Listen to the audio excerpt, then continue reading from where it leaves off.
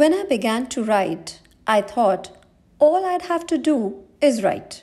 Somewhere in between, I forgot the part which said I'd have to remind myself and also the others to read.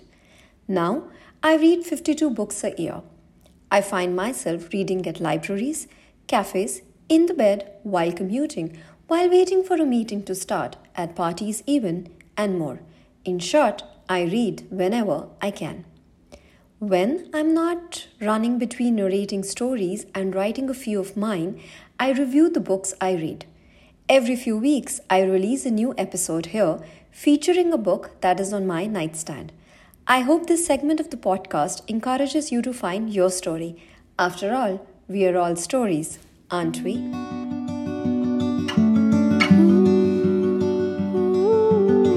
Hello, I hope everybody's been well, and as I always say, I hope everybody's been reading. Now, I had read this book and I had posted it in my stories, and a lot of you said you wanted a review of it. So this one, as you can see, it's called More Than Just Biryani, a novel by Andaleeb Wajid. I hope I'm pronouncing her name correctly. Now, Andaleeb is a Bangalore-based author who likes to write about food, relationships, weddings, and not necessarily in that order. I picked up this book purely, I think I liked the title of the book and I really wanted to explore More Than Just Biryani. And also because I really like to pick up books which are written by Indian authors and support them, because it's a wonderful thing to do, and also to explore new forms of writing.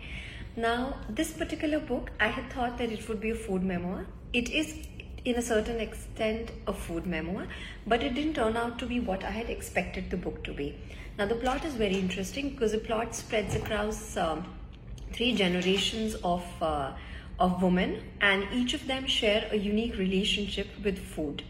And so there's a grandmother, there is a mother, and there's a grandchild or a child. So each of them has their own stories. And what I really liked about the book when I picked it up and when I started reading was that the perspective in the book keeps changing. So sometimes you're listening to the story from the point of view of the grandchild, sometimes from the mother, and sometimes from the grandmother. So I really liked that, and also it moved very smoothly. So I was not confused at any point, as a who is talking about the book. So I liked that. And in addition to these three women, there is another woman who's a journalist who gets interested in the story of the grandchild, and she approaches her, and so there's a story of that her as well.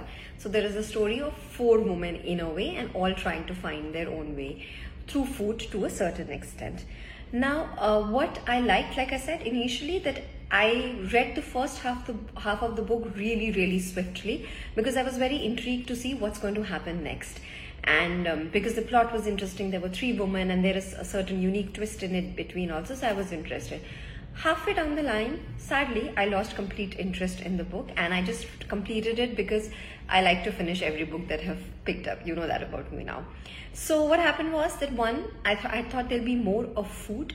Yes, of course, there is more than just biryani, but I felt that it was the same terms and the same, to a certain extent, the same masalas being referred to all the time. I don't understand a lot about cooking, but I felt there was a lot of things about the same tempering of the onions and the tomatoes and the masala being added to it. So I was expecting something more and more detailed, because I thought it's a food memoir, so we will probably have a larger picture in that sense about the food preparation and the relationship with the food.